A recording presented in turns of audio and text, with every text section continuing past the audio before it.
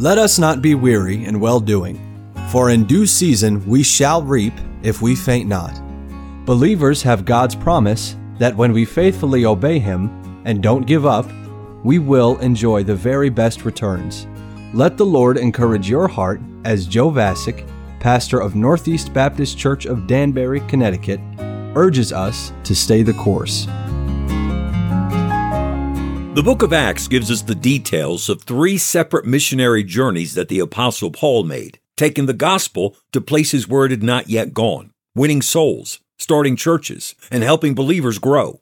Of the 3 journeys, most believers would be most familiar with the fruit of Paul's second missionary journey. That's not to say that his second journey was any more important or more successful than the other 2, but simply that the results of his second journey are more commonly known to a majority of Christians. For example, it was on Paul's second journey that young Timothy joined his missionary team. On his second journey, Paul established churches in the cities of Philippi, Thessalonica, and Corinth, and he introduced the gospel to the city of Ephesus. In those efforts alone are the roots of 8 of Paul's epistles. Paul's experiences from Philippi to his arrival at Corinth were quite adventurous. In Philippi, he was beaten and imprisoned for preaching the gospel. Then, a midnight earthquake led to his release and to the jailer and his family getting saved. Next, Paul, Silas, and Timothy went to Thessalonica, and they preached and won souls there for just 3 weeks, when a group of Jewish zealots started a riot and ran them out of town. Paul and his team fled to Berea, where they were serving the Lord in peace and great power. People were gladly receiving the message and getting saved, until the same men who had caused trouble in Thessalonica came to stir things up in Berea. The new believers in Berea urged Paul and his men to leave for their own safety. But when Paul realized that it was him they were after, he had Silas and Timothy stay in Berea while he slipped out of town. Paul misled his pursuers so that they lost his trail, and he arrived alone in Athens. Paul preached one of history's most famous sermons in Athens, but he saw little lasting fruit there. He sent word to Silas and Timothy to meet him there in Athens, and when they arrived, Paul sent Timothy back to Thessalonica to check on the church there, and he sent Silas back to Berea to check on the church there. Paul himself traveled to Corinth, where Silas and Timothy would eventually meet him. And while he was waiting for them, Paul began to introduce the gospel to the people of Corinth. The city of Corinth had a horrible reputation. Many historians have compared Corinth to Sodom, and others have called it Vanity Fair, referring to the notoriously wicked city described in Bunyan's Pilgrim's Progress. Corinth was certainly a city in desperate need of the gospel, but at the same time, preaching the gospel there was undoubtedly an intimidating challenge for any servant of the Lord to face alone. Paul had recently entered the city of Athens alone with little positive response. Should he expect the same minimal results here? Very soon after Paul's arrival, the Lord gave him a huge blessing. He met a Jewish couple who were fellow believers in Christ and who were also new in town.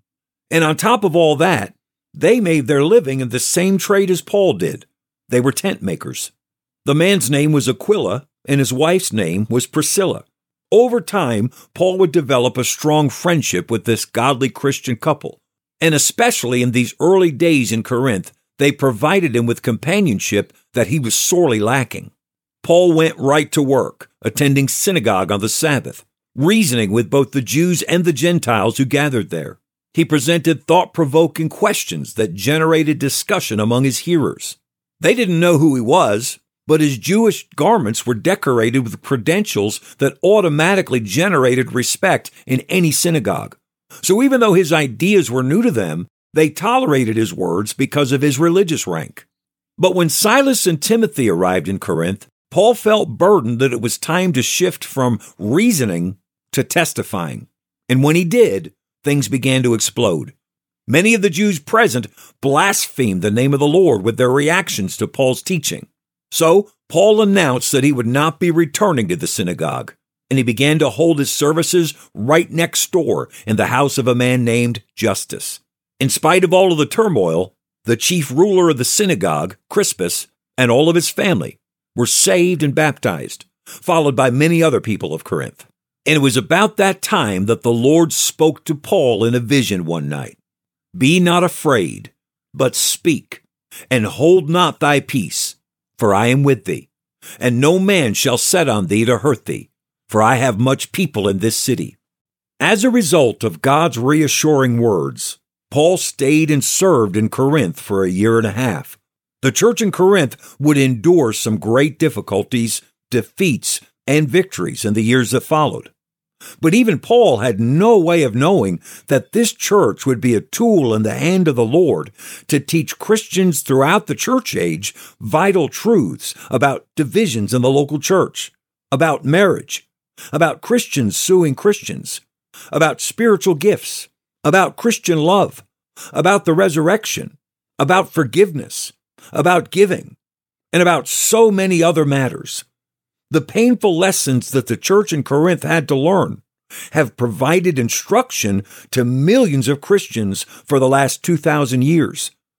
God had a great, enduring purpose for Paul to fulfill in that wicked city of Corinth.